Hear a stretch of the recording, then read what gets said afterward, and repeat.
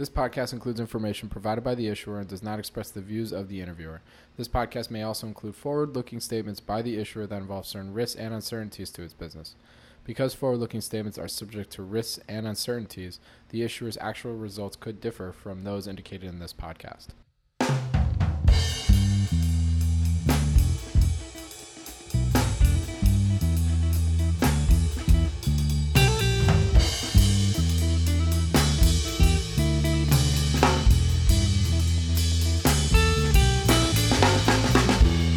Welcome to the Planet Microcap podcast. I'm your host, Robert Kraft, and thank you all so much for the support and for tuning in. You can follow Planet Microcap on Twitter at Bobby K. Kraft. That's BOBBYKKRAFT. And you were listening to episode 98. If you have any questions or comments, please feel free to tweet at me or shoot me an email at rkraft@snnwire.com. And when you do get a chance, if you like what you hear, please rate and review Planet Microcap on iTunes. It really helps provide feedback for me and spread the microcap message. For this episode of the Planet Microcap podcast, I spoke with Rohith Potti, co-author of the upcoming book, Intelligent Fanatics of India. This was very exciting for me, not only as a fan of the Intelligent Fanatics series, but it's covering a part of the world that I've had little exposure to. While I've interviewed some well-known Indian investors here on the podcast, that being Professor Bakshi and Gautam Bade, I'm really looking forward to reading about some of the best entrepreneurs that have built successful businesses in India. Now, to guide us on this journey is my guest today, Rohith Potti. I had the opportunity to interview Rohith at the Microcap Club Leadership Summit in Chicago a couple weeks ago, where we discussed Rohith's background, his inspirations, and he gave some snippets to what you can expect in the latest edition of Intelligent Fanatics.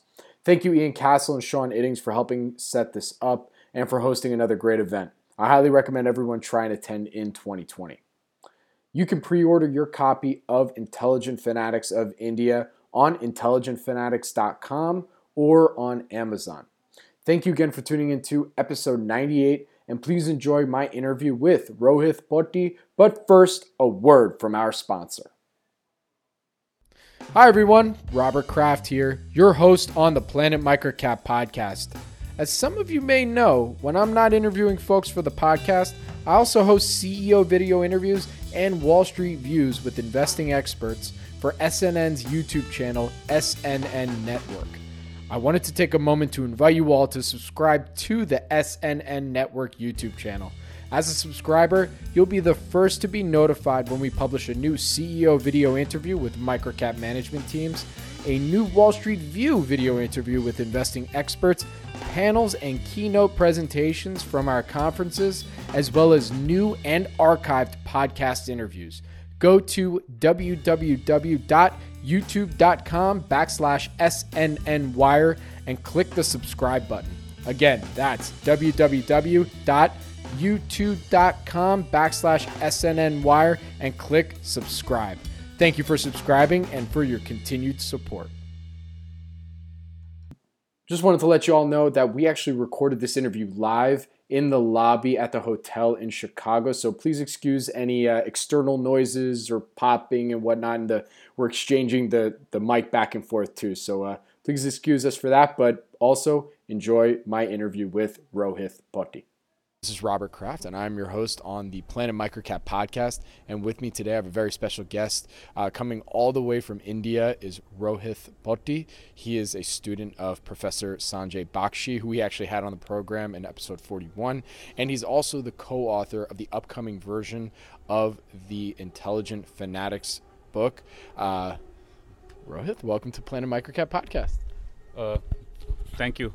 Thank you, Robert. It's a pleasure to be here, and thank you for spending this time with me. Oh, absolutely. Well, thank you for taking the time to do this, and we also have to give a thank you to Sean and Ian for hosting this event. We're at the Microcap Leadership Summit, as maybe some of you may not know. But to start, as we always do on the podcast, let's get your background. I mean, where did you start, and how did you end up to where you're currently at today?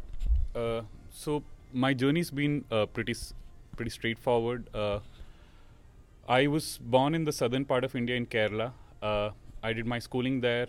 After that, I did my, like most of my peers did at that time. I did my engineering after I did my schooling, and that was in the neighboring state of Tamil Nadu, again in the southern part of India.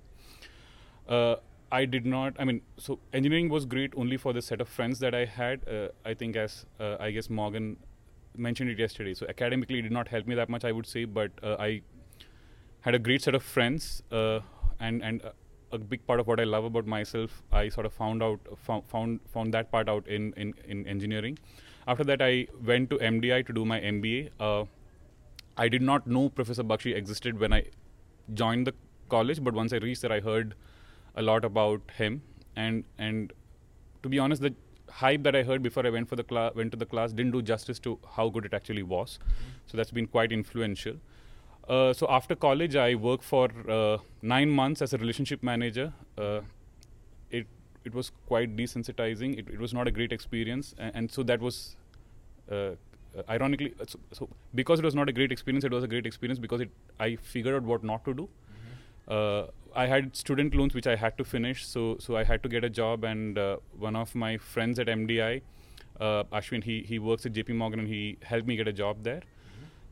Once I worked for about 3 years in JP Morgan, so paying off the loan was really driving me. So once I finished off the loan, I stopped. I mean, I sort of lost interest in the work there. I was still doing well, but the seed that was planted by Professor Bakshi, and then my friend, another friend from my college, Manan, so I always thought only exceptional people like Professor Bakshi, normal individuals couldn't do this full time. So my friend Manan, he did it, and he wanted me to. He put the idea in my head that why don't you also try it as well? And this is investing full time, or just investing in general? Investing in general was the idea. Okay. But JP Morgan pays really well, so they sort of create an exit barrier because they pay really well. The lifestyle sort of goes down if you move into. So I would have to start from scratch in investing. So that was a huge barrier. But around, so a lot of things, so sort of like Mr. Munger talks about Lollapalooza. So there's a mini Lollapalooza that happened in my life. A lot of things, conference events came together, which led me to quit my job. One of them was my friend goading me into it. The second one was one of professor's students, Ankur. He started an internship program that year. I luckily applied to it in the nick of time because I think he opened it and within 20 hours he closed it as well. So I just was able to make an application. So once I got that opportunity to intern with him, it was a long distance part-time internship for 2 months. This was at an investment firm, or what was No. it? So he's an individual investor, pretty well regarded in the community. So when I got that opportunity, I was too close to the problem, but my wife just looked at me and asked me, "Why don't you quit? I mean, if you want to do this full time as well, go all in into it." So just a background. We were just married 9 months before I quit. So we just and it was an arranged marriage, which is a whole different thing in India. So we're just figuring each other out as well. So I was not sure if investing is something I really liked at that point of time. I thought it might have been the grass is greener on the other side, sort of a thing. Sure. So what I did was, I had to. I had to work on the marriage also. Everything was fine, but we were just discovering each other. So what I tried to do was. Outside of the time I spent with my wife, so before she woke up, before she came back from work, after she went to sleep, I spent time doing it for 6 to 8 months to see if it's something that I really like. Because if you do it when you're when things are uncomfortable and you still find time to do it, so that's the measurement I thought. So that was not just for me because I was taking a huge step where my salary was pretty high and it'll go straight to zero. I wanted, so my wife told me to quit. So I thought, okay, so that's a strong. I mean, intuitively, I thought that's a strong enough indicator to quit. So that's when I quit. And after I quit for the first 1.5 years, I interned with Ankur for 2 months. Then there's this mutual fund firm called Parag Parikh Fund Advisory Services. They're known very widely in India for their value investing approach. Ronak there was extremely kind. I had an interaction with him, and then he said, "Okay, you can come and intern with us." So I wanted an exposure to the corporate environment in value investing as well. But around before that, I had a conversation with Professor and another student of Professor Arpit, who have both been very influential. So the conversation sort of indicated that probably learning is maximized when you sort of do it on your own. So researching is one. So what I later figured out was that researching is one part of it, but actually putting your own money and going through the pain is probably a bigger part of investing. Sure.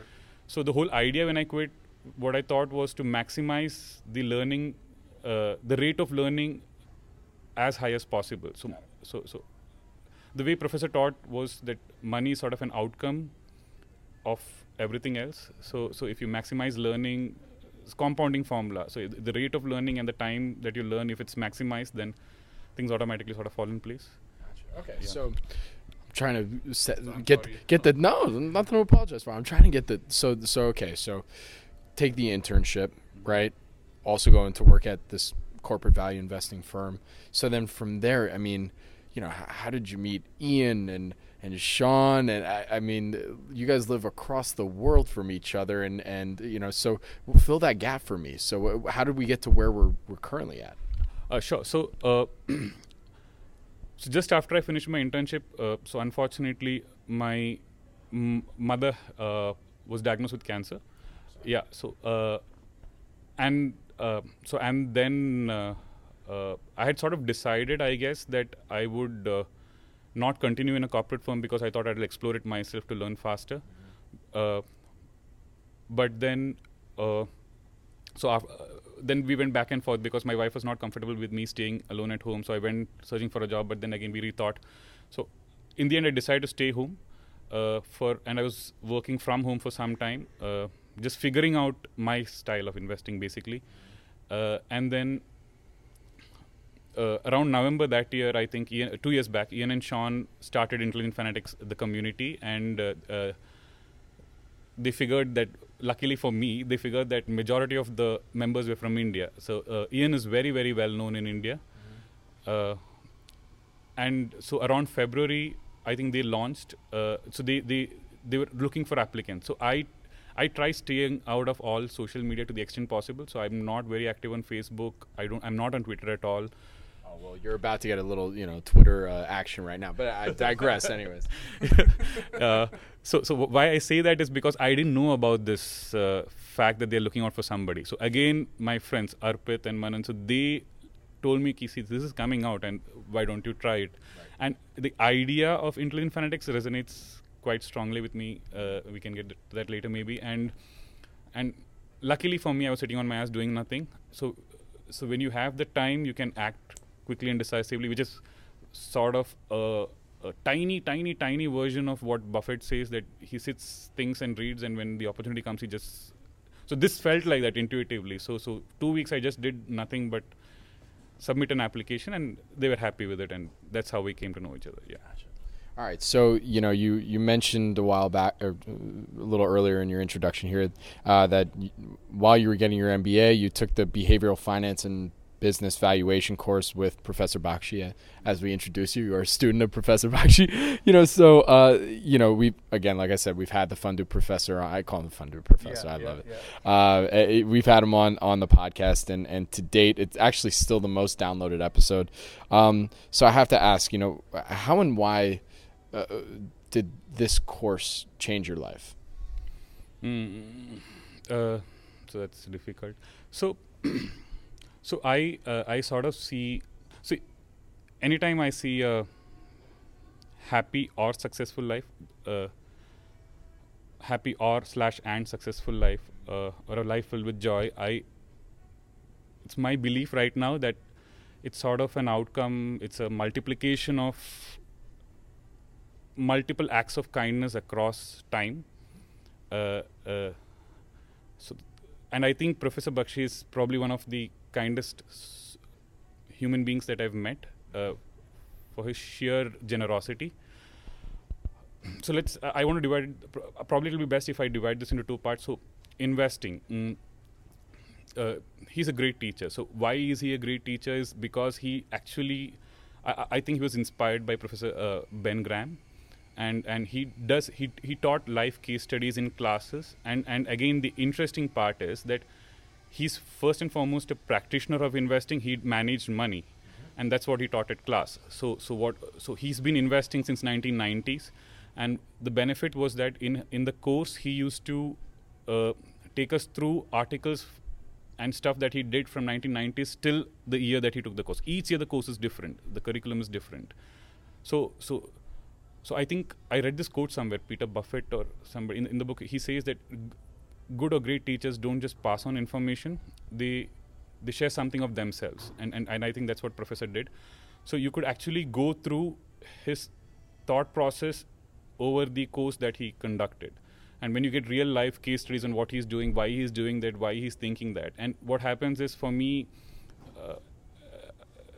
the former students can subscribe to his course sort of classes, the mails he sends to his students. By if I request him to add me to the group, he allows that.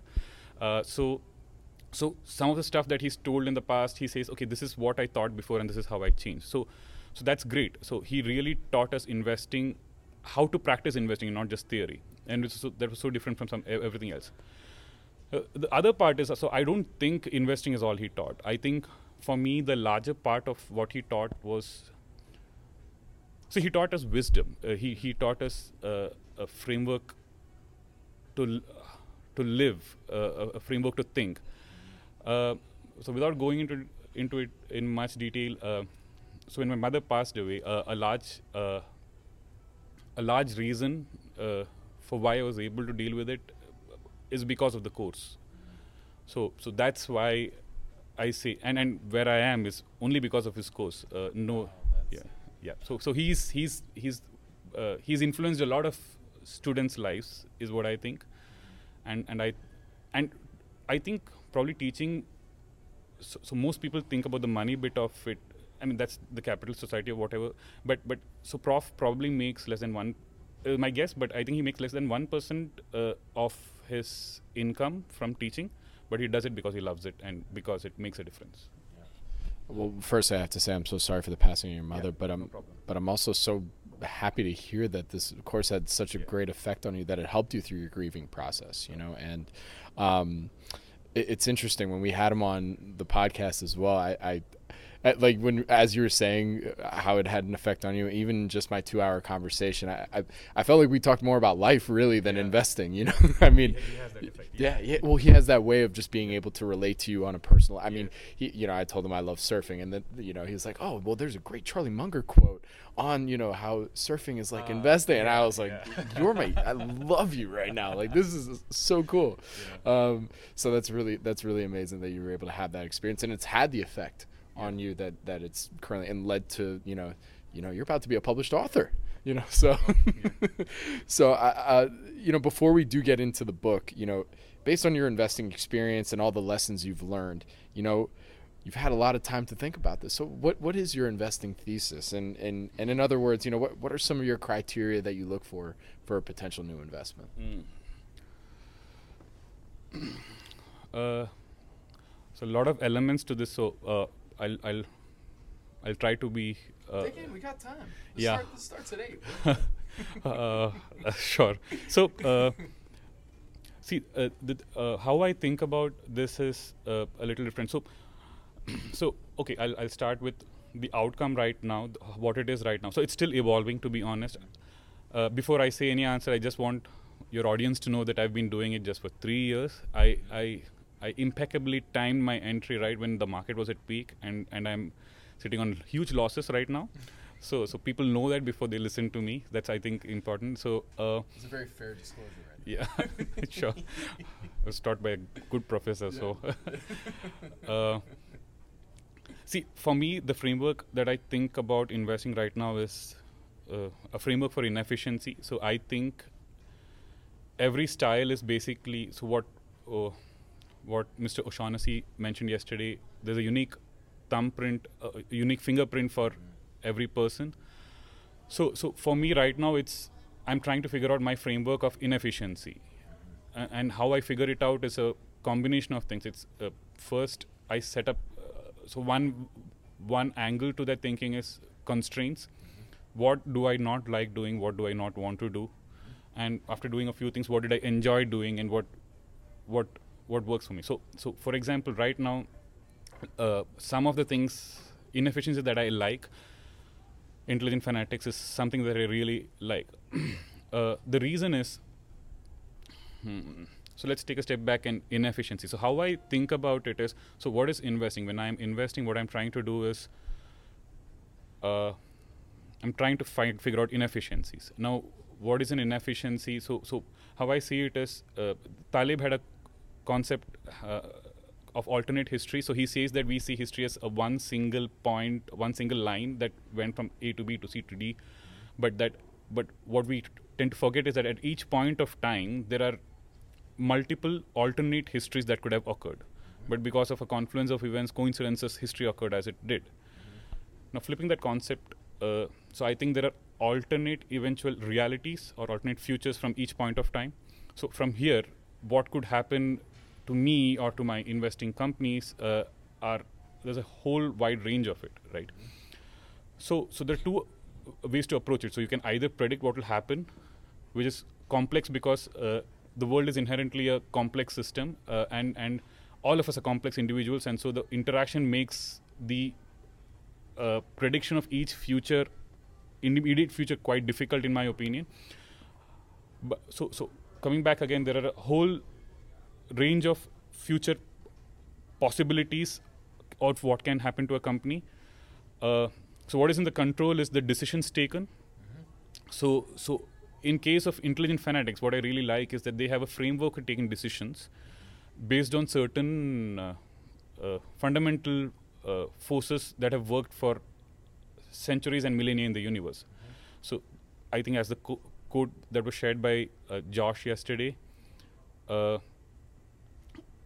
are the best way to function in the world is to harness the fundamental forces that occur in it. So physics, biology, etc. So intuitively, I don't think all of them necessarily do it, but somehow, for some reason, intelligent fanatics, they have a framework for thinking long term, and they have a way. So when something bad happens to them, the question they ask themselves is not, oh no, why did this happen to me? The question they ask is, okay, how can I come out of this stronger? So sort of framework that allows them.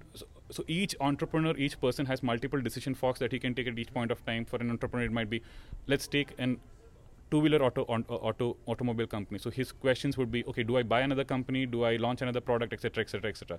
So I think intelligent fanatics, because of their experience, because of their life lessons, they are able to take paths down the decision fork, which allows them to evolve quite favorably. So that's one aspect of inefficiency that I like. Another aspect is quality in distress. Okay. So the reason all this happened is because I started off because of a function of my education under Professor Bakshi. So he was evolving into a quality investor, and he's very influential in how and convincing in how he speaks. And so I thought I should go out and be a quality investor. But then there was a dissonance because what is quality? And I noticed that I was so impressed with some people that I used to forget price. I couldn't figure out price that well. And so I had to figure out a whole new I had to figure out an approach that works for me, and that's where this framework of inefficiency came. So one is, so this pattern of, or this thread of intelligent fanatics sort of would go through a few other inefficiencies that I like. One, as I mentioned, is quality in distress. If an industry is going through distress, you know that valuations are sort of low. So you have a question? Well, I was going to say, so what's interesting, just to kind of set up your thesis, it sounds like you really start with management, and then you go into looking at the industry that management is in, and to see if there's an inefficiency in that industry. I mean, is that how you kind of started? No. So I tried having a process, but now I try not to have a process. No, so for example, the real estate industry is probably going through stress in India. It's been going through stress for 6-7 years. So let's look at that. So it's not necessarily always management. It's what so if I see something and I think, okay, that's interesting, and there seems to be some inefficiency there. So it could be industry, because India is large. There are a lot of companies. So I think there are some good companies in each industry. So I just need to search for them. So it's all about inefficiency. So no matter what, you could see inefficiency where, all right, this industry there seems to be some distress going on. Why? This management team, this seems like a good quality management team. Why isn't the company performing? Let me ask that question. It seems like you're always asking the question as to why is this not performing the way I think it should be. Is that really where your framework is? Yeah. So inefficiency that I understand is key for me right now. So anything that piques my curiosity about the industry. So for example, I know for a fact that the gold industry the gold imports in India has been stagnant or coming down for the last 10 years. But I think the best performing business, stock price wise and performance wise, if not the best among the top percentile, is a company called Titan, which is primarily a gold jewelry company. Are you currently a shareholder in? Oh yeah. So no, I have not even a single share I own in Titan. But I found the whole pattern interesting. So when I see that, I try and see, okay, are there anybody else there? So that's one approach as well. So just one more thing. So there are inefficiencies that I've tried out and I didn't like, so I just let go of them. So for example, I'm quite slow in my thinking. I take time to process it. Even though I'm in a hurry, it doesn't work for me. So probably situations or inefficiencies or industries where things change quickly. So probably a stressed asset, if it's a stressed company under stress, I avoid that to an extent possible, because I'm not able to take the decision quickly at that right moment at that point in time. So that's something that I avoid. So there's stuff like that I avoid because somehow I'm not able to take the decision in time. So so basically the framework for avoidance is anything that I observe takes a larger proportion of my mental capital and my time capital in relation to my monetary capital. I avoid. It sounds very similar. I've interviewed a lot of investors on here that would also say, look, if a company just it takes more than a sentence for them to explain what they do or for me to even try and understand, that's an automatic next. Yeah. So it's sort of like that. So even if, again, I'll put it this way. So even if I'm able to explain the thesis simply, but because of some reason, let's say there is leverage or there's something about the management some act by the management that I'm not able to digest, even if it's, let's say, 3, 4, 5% of my portfolio, it might be 10, 15% of my mental portfolio, the mental space that I have, or it might be 10, 15% of my time that I spend thinking on it. So that's just not done. So that's inefficient. So let me ask, for your discovery process, it sounds like it's because of the way in which your framework, as how I understand it, where it's just, your inefficiency equals things that make you curious. It sounds like you could be inspired by anything that could pique your curiosity to then take a deeper dive and see what's going on in that company or that industry or that segment. Am I kind of along the same line, on the right path? Yeah. So far, I would say many of them have been through the network, the people that I speak to, because so luckily for me, and I'm not just saying this, luckily for me, everybody I speak to, I speak to 6 to 7 people on a regular basis, I think, is much smarter than I am and have more experience in investing than I do. So luckily that's the case, and so that's been extremely fortunate. So when they say something that piques my curiosity, I will randomly go through certain, let's say 100 crore, let's say 500 to 700 crore market cap, go through all companies, read all their annual reports, see if there's something that piques my curiosity there. And so again, there's a constraint. So another constraint is circle of competence. So I didn't understand what circle of competence means for a long time. So recently I figured out this is what my definition would be. And the definition is, do I understand how the company makes money? So that's one part of it. The second part of it is, I don't think one understands the value of something if you don't understand what can go wrong. So what can go wrong? I'm not able to answer that in some questions. I liked when you asked that question yesterday during the presentation. That was my favorite question of the day. I love when investors ask that question. Okay, thank you. Yeah. There have been companies where I got really excited, but when I can't figure out what can go wrong, or if I'm not able to envisage it, I don't think I'm able to envisage it in many of my portfolio companies for sure. But if I think, okay, there's not much of a risk, I try and avoid it because that means I'm inexperienced and there's something wrong with my thinking. So that's another set of constraints. Yeah. Okay, so now, I want to transition into some questions regarding the book and Intelligent Fanatics. So, as you stated, you joined Intelligent Fanatics in March 2018, and have written extensively for the website, as well as, of course, the new book coming out, Intelligent Fanatics, which is focused on Indian companies. Yes. But I want to focus on one article that you wrote on the Intelligent Fanatics forum, titled Vikram Samani, Strength in the Depth of Despair. Briefly, can you explain the story of Vikram Samani and Sarah? And I'll do my best here. I don't want to butcher this too bad, but Sarah Senatariware? Yeah. Did I do okay? Yeah. Okay, Yeah. good. Just for the benefit of the audiences in India, so it's Vikram Somani of Sarah Sanitary Ware. I'm sorry.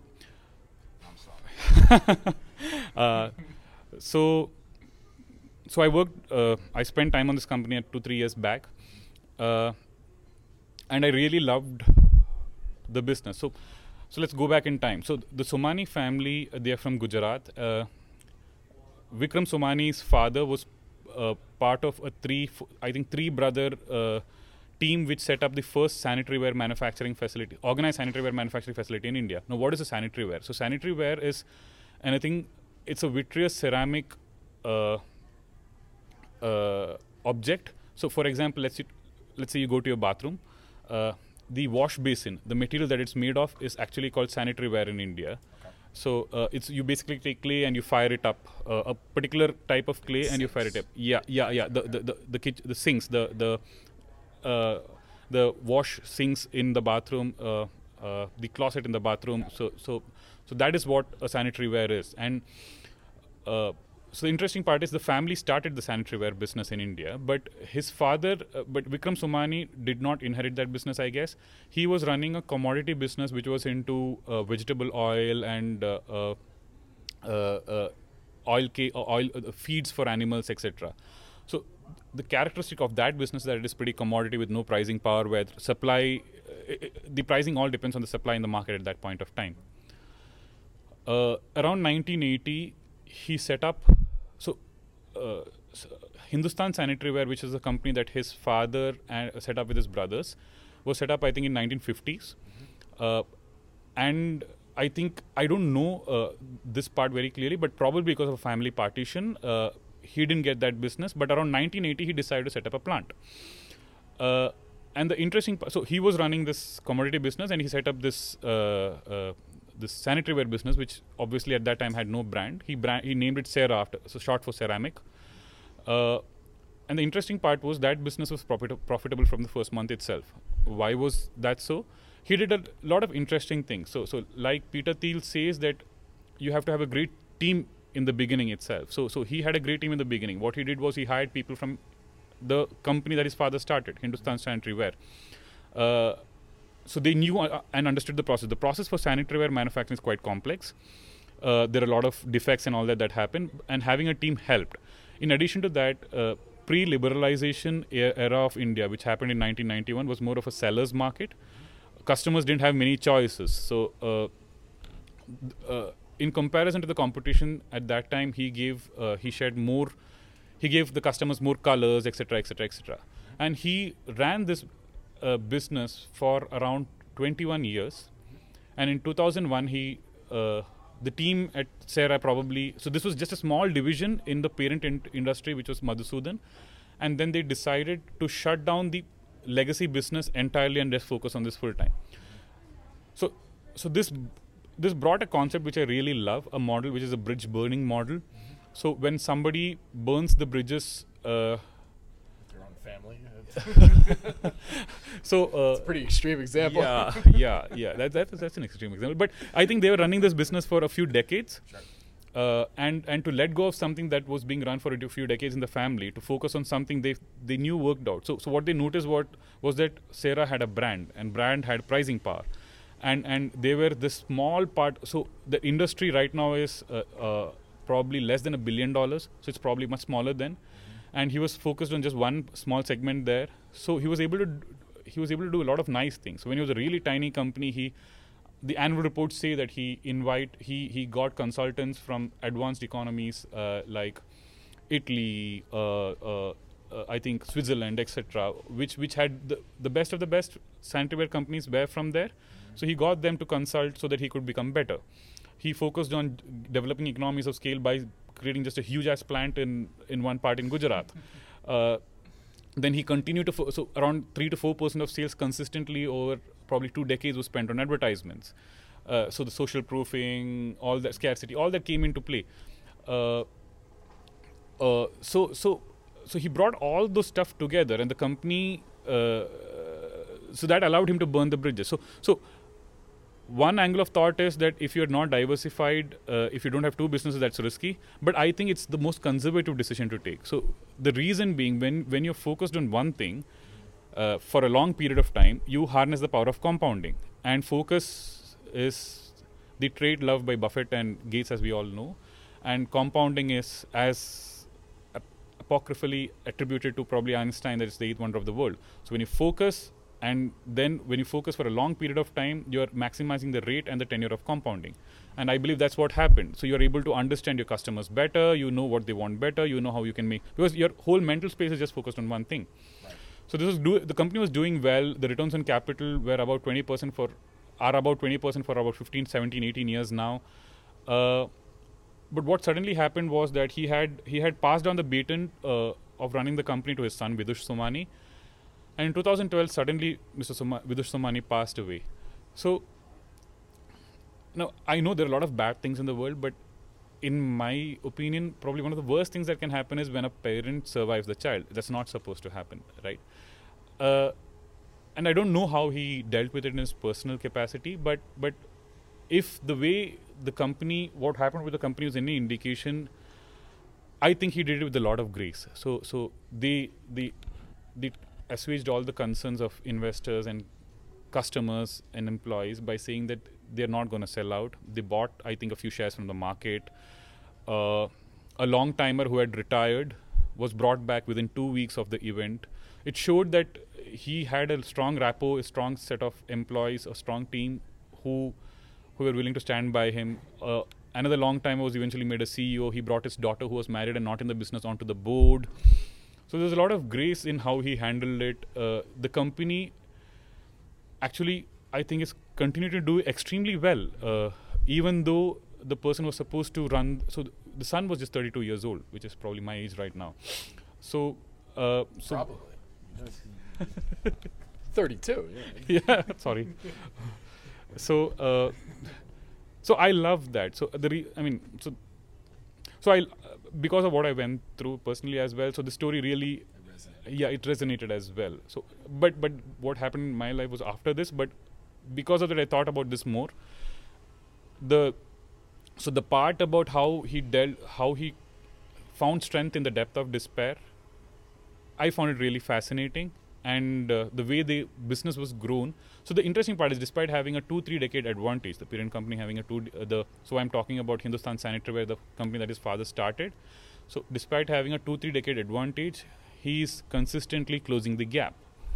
And you can see constantly a focus on the process. That whenever he's asked, so when do you think you'll become the biggest company in India? He says, I don't think about that at all. I focus on giving great products to my customers at great price while having a great distribution network and building a great brand. If I do that, other stuff will fall into place. And I can see that percolating to the senior management and junior management. So whenever they talk in interviews or con calls, they say the same thing. And I have to ask also, are you shareholder? It just for our compliance. No, I'm not a shareholder. I don't even own a single share because I think I find I don't understand the price, basically, the valuation. So, the reason I asked you about this article is that this is pretty much, I've read the first 2 Intelligent Fanatics books, and this is very reminiscent of what intelligent fanaticism is recognizing these leaders that are running good quality businesses over a long period of time. Obviously, I'm simplifying it down, but So that's really why I wanted to know a little bit more about this article. And one last point in here that you've really discussed fully, but I just wanted to kind of highlight is this idea of the importance of creating a network of competitive advantage that you highlighted very well in the article. And I think it's pretty important to also discuss, so for you, from based on this story, and also from what you learned from it, what does it mean to you, this network of competitive advantage? So again, a few angles. So anti-fragile, as discussed by Nicholas Nassim Taleb, he says that things that gain strength in disorder or stress. Now I think there's a flip side. So let's invert it, as Mr. Manga would say. There can be weakness in strength, right? So I think a company is probably as weak as its weakest strength. So this is concept of duality I like. So life and death. You are at the same time the center of the universe for you, for your family. At the same time, a tiny pinprick in when you think of the whole vast universe that we have. So this is concept of duality I like. So I think strength is weakness itself. So Goliath, what made him strong was what made him weak, so that David could beat him. Just like an awareness of strength, as opposed to just... No, what made him strong? So his bigness, his armor, his strength made him slow. So the things that made him strong made him weak. So I find that concept interesting. So then the question I had was, if there's a company which has, let's say, just one strength, it has access to, let's take a mining company that has access to like really low, high quality reserves in one location. That is their biggest strength, and that is their biggest weakness. What is the regulatory authorities say? Shut it down. So the idea is, with the network of competitive advantage, is the fact that there should be stuff that reinforce each other. They should not be just one. So in case of Sera, it's a great brand. It's a consolidated industry, and they're the number 3 player. So it's a great brand. It's a great distribution network. It's the management itself, that the way they think, the systems that they've put in place, the structure, the culture, basically. So we are big fans of culture. So for us, probably the personality of an individual, the character of an individual is the analogy to the culture of a company. So I think we at the community think it's pretty similar. So when I say network, it should not be one. What if that goes? So it should be a network, so that there's a margin of safety. Yeah.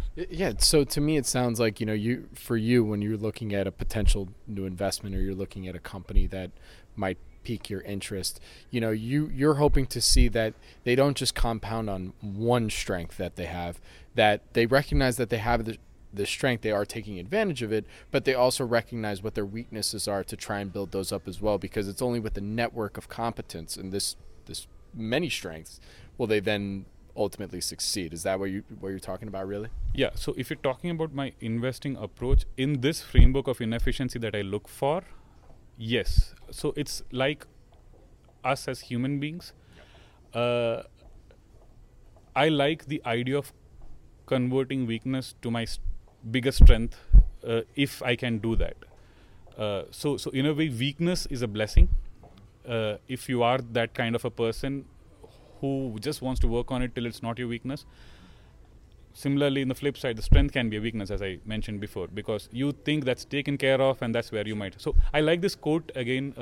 It's at the time of victory that one's knife should be sharpened probably the most, because that's when you're probably becoming a little complacent. Listen, you're very much a student of Sanjay already. I mean, we're talking more about life than we are investing, and I love it. Okay, now this brings us to the book.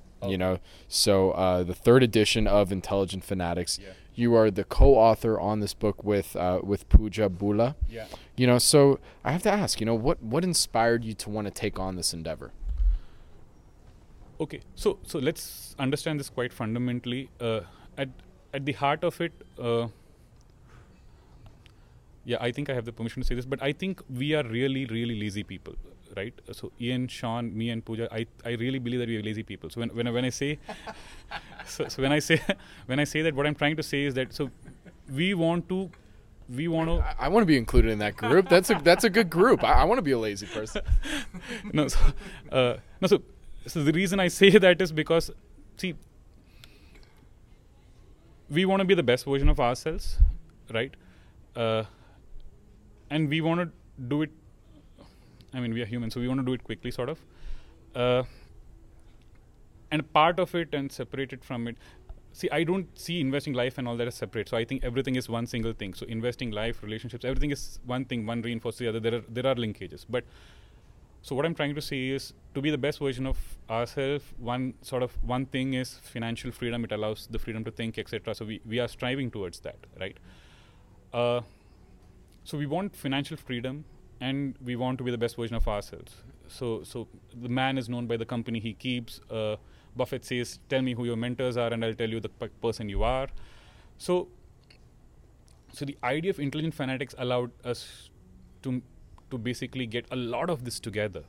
So you can't read about people that we read about for the community and just go, like, really be impressed and inspired by it.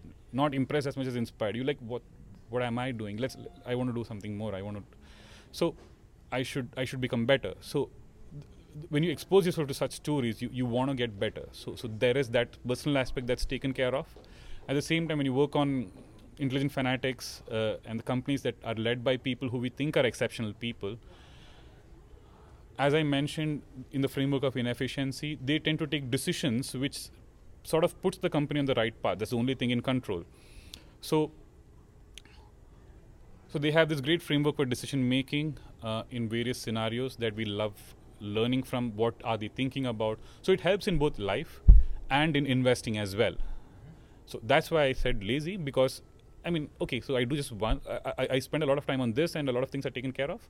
So that's the reason I said the lazy part. So because everything's interconnected. So if you think so hard about one thing, then it really affects all aspects. Yeah. Of life. So I don't know. Probably if I did only Graham type situations, that it would have this impact on me. So that's the lazy part. So okay, so I can do both. And as I mentioned, I'm a little slow in my thinking, so I can't spend a lot of time doing a lot of things. So I'm trying to narrow it down. And so I love this concept because, as I mentioned, it helps life as well, and all that. So that's the inspiration for Intelligent Fanatics website. So that's why you won't find us talking about valuation even a single time. Now, the inspiration for the book, there was no inspiration from my end, to be honest. So Ian and Sean mentioned it, I think, a year and a half back. I didn't believe them. So I just want this out there, that there's nothing different in the book that's not there on the website.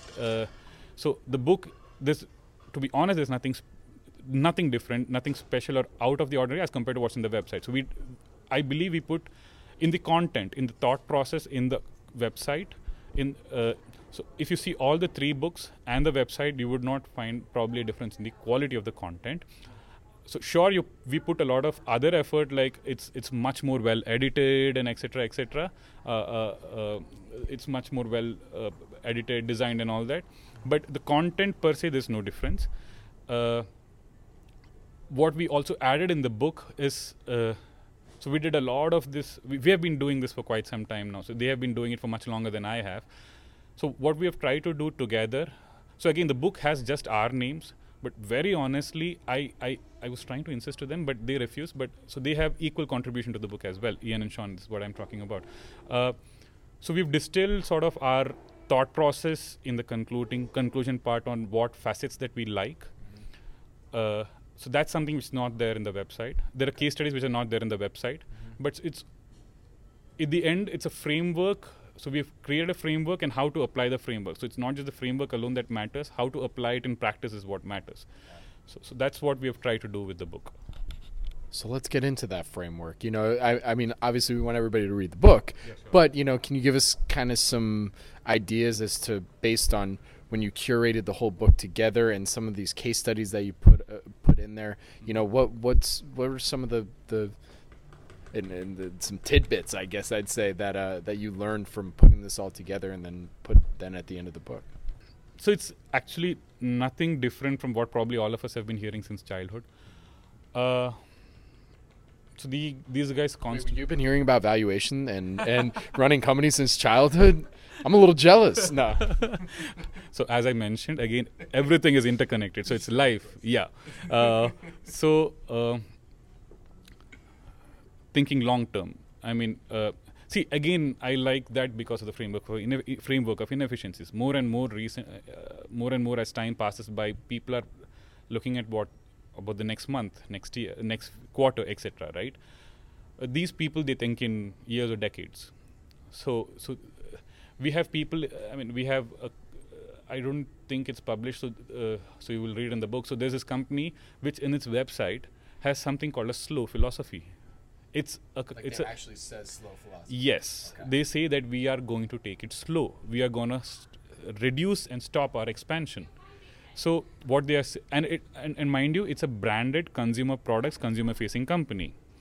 It's a space where competitors are coming in, but they are taking it slow because they want to focus on the experience first and build a strong foundation. Now, how many do you see sacrificing growth to become slow because that's good for not next year, but 10, 15 years in advance, right? So that's long term. These guys are constantly learning. I mean, so that's something which we have been hearing since childhood. Then this concept of anti-fragility, right?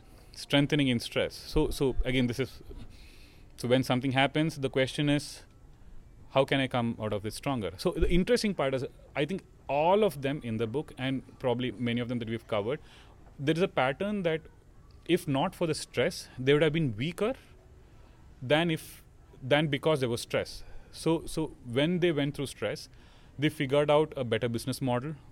They gained market share in the industry, or they figured out a related area they could enter which would sort of de-risk the business. So these guys need stress.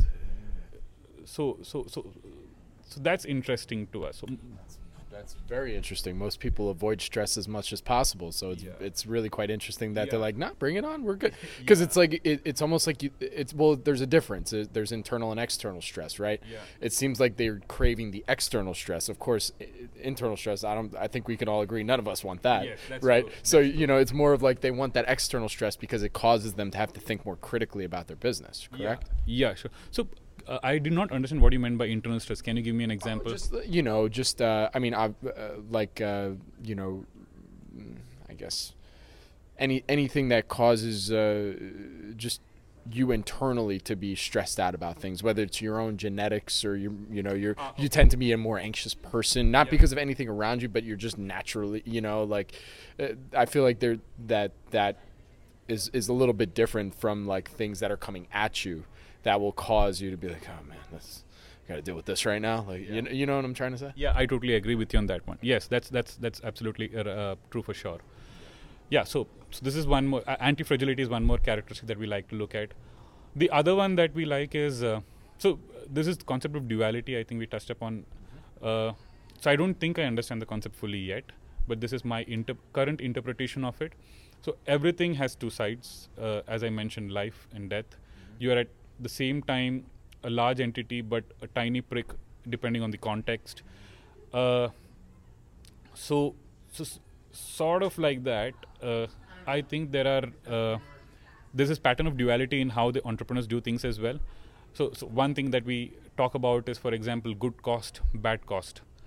So you would see really frugal companies spending really heavily at some times. So the idea is they'll spend a lot on their employees or certain customer service things, but on wastage they really, really are stingy, and they attack that really strongly. So that's another facet that we see and we like. So you would think, okay, you always cut costs, but why are they spending so much here? Because that makes sense. So it's in the context of things that matters, and some of them have this habit of tinkering. So it's not. So what they do is they take decisions which probably has small. They never bet the company on anything. They do things that have small losses if they do it, but if it pays out, it pays out huge. Amazon, the best example. They tried out a lot of things. Shareholder? No. Okay. Yeah. I invest only in Indian companies. Yeah, well, okay. So, I wanted to get to another question I had because, I've just done a couple recent interviews with investors that are really, maybe they're North American based, whether in Canada and the US, but they have a global outlook, and it feels like the microcap world is actually becoming more and more globalized in that sense. And, especially with, a lot of the interviews that we've been seeing out there with intelligent fanatics. I mean, Ian also happens to be very popular in India now, so what I really mean by this is that, investors from all walks of life and with varying income levels, they're starting to look abroad for potential ideas. Do you think this version of intelligent fanatics helps shed some light to investors that there are opportunities everywhere, not just even really India, but just everywhere? Yeah, so India too, but yeah. So I actually have not thought too deeply about that aspect of it. So this is just again one framework of inefficiency. So I think, so going back to something which I heard yesterday, that the thing that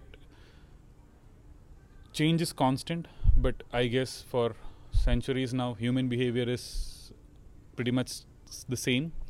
So Jim O'Shaughnessy, I think, was talking about that. Yeah. How human nature hasn't changed for millennia. Yes. So that can be your competitive advantage. Yeah. I only know because I tweeted about it, but anyways.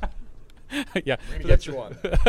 That's yeah, you're right. That's very true. So that's the only thing that has so far remained constant. So this is a framework for inefficiency, because what these guys do is that they take sometimes huge amount of short-term pain. So you want growth. Some people want to go slow.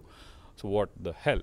So right. So this framework for inefficiency is when you find people going through short-term pain for long-term gain. That's an inefficient. I mean, most people who are looking at the next quarter, they'll just exit it. But there is great beauty in looking at the long term. So I think yesterday, Josh gave an example of a company which cut down ARPU, and most people were unhappy about it. But then he gave a sequence of events as to why that was the best thing that the company could do.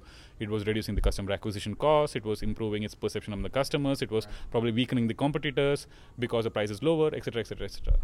Yeah, even Brent Beshore, when he was doing his interview with Morgan, he was talking about how, someone asked a question about when you bring in a company into your portfolio, so is that how you then cost cut? Is that how you build, value create, for value creation? And he actually said, no, we actually don't cost cut for value creation. In fact, we think that some companies tend to underspend. So we'll tell them, hey, look, you spend $1 more to make $3, down the road, as opposed to just thinking about this as, spending $1 and that's $1 out of your pocket, So there's kind of some similarities there. But I also have to ask you too, is because, and I don't mean to take a hard turn, but you brought up Josh and his presentation, and you mentioned that you look at the world, you like to understand it as the duality of the world. You like to see it as, one of two things. But, he brought up the continuum. He's talking specifically about various types of companies, as it being on the artistic side versus a competitive side, and that it's everything is then on this continuum, and then you evaluate from there, So I just have to ask, what did you think about that? So I really, really love what Josh says and speaks. See, the thing is, most of what so I had seen a few of his videos before they were taken down for compliance. Luckily for me. See, the reason I love what he says is because intuitively I think he's saying something important. I know, but as I mentioned, I'm a little slow in my thinking. I take time to absorb it. So what all his ideas yesterday, so looking for smaller positive feedback loops in a company, the spectrum, I don't think I have absorbed it entirely yet. I need to think about it a lot. I think there is something there which I need to figure out. And so I think words are very important, because words, when they put together, they form beautiful sentences, and some sentences, they resonate with somebody while it might not resonate with somebody else. So I need to form it in a way that resonates with me, or it helps me absorb it. So I'm I'm still absorbing it. So I don't want to talk about it because No problem. So okay, so while this book does show that there is a pattern of fanaticism that has allowed Indian entrepreneurs and businesses to dominate and endure, are there any glaring differences in the approach between successful Indian entrepreneurs and the fanatics that have been discussed in other editions of the books? For the large part, I don't think so. I think the pattern can be transported to different geographies and countries, but there are a couple of things which I found in the short time I spent on it a little different. So this is probably the difference in the whole way the culture evolved. Probably so one thing is ownership. So there's a whole focus and excitement about insider ownership and founder ownership in America. I come from a country where the regulator had to pass a regulation to reduce founder ownership so that there is more liquidity. And so there are many companies which own 75% of the founders that own 75% of the company, or the management team owns 75% of the company. It's more an exception. So if I find a company where the founder owns 20-25%, that's like, why? So that's a sign of that's curiosity. Like, why is it so low? In fact, I pass on it if it's so low. So that's something which I found different, because naturally the entrepreneurs there own a large chunk of it. The second, one more thing which I sort of yeah. So probably, for example, in my portfolio, the company, a couple of companies with the lowest ownership is probably in lower 30% range. That's the lowest. So I think that's pretty rare here. I don't know enough about Europe or other geographies. The second one which I found to be different is this quality of detachment. So a few of them in India are really spiritual. I won't say religious, they're really spiritual people. And there's this text called the Bhagavad Gita. So I think a lot of the teachings sort of in principle are similar to Stoicism. So the Bhagavad Gita, the fundamental lesson from whatever I've read so far, and that's not been much, is that you focus on the process. You have right only on the process. You don't focus on the outcome. So these guys are really able to let go. They do everything, but if it doesn't work out, of course, I'm sure it hurts them, but they're willing and able to let go and look at it from a rational standpoint. Yeah. So I won't call it even rational, because detachment is they are attached to the process, but they are detached from the outcome. So you could, in some ways it is rational, but I don't know. So I'm not able to articulate it well. I think it's deeper than that. You're doing a good job, don't you? Thank you. So I think it's deeper than rationality. Sure. Yeah. So these are two facets which I've not observed. So this quality I've not observed that much in US companies. So I'm sorry. So there's one more thing on a different note on the book that I want to mention. So there's something which I struggled with a lot in the book, is the selection bias, I believe. Are we selecting for it? See, we at the community, all of us, we believe luck plays a disproportionate role. Probably a Bezos, if he was born 100 years earlier, or Jobs, he was born 100 years earlier, they would not have been well known. The context, so the concept of ovarian lottery, I think, is very important, and other environmental luck through the circumstances is also very important. So we really believe in that. So the question that came into my mind is, if luck plays such a huge role, why bother? Why bother, right?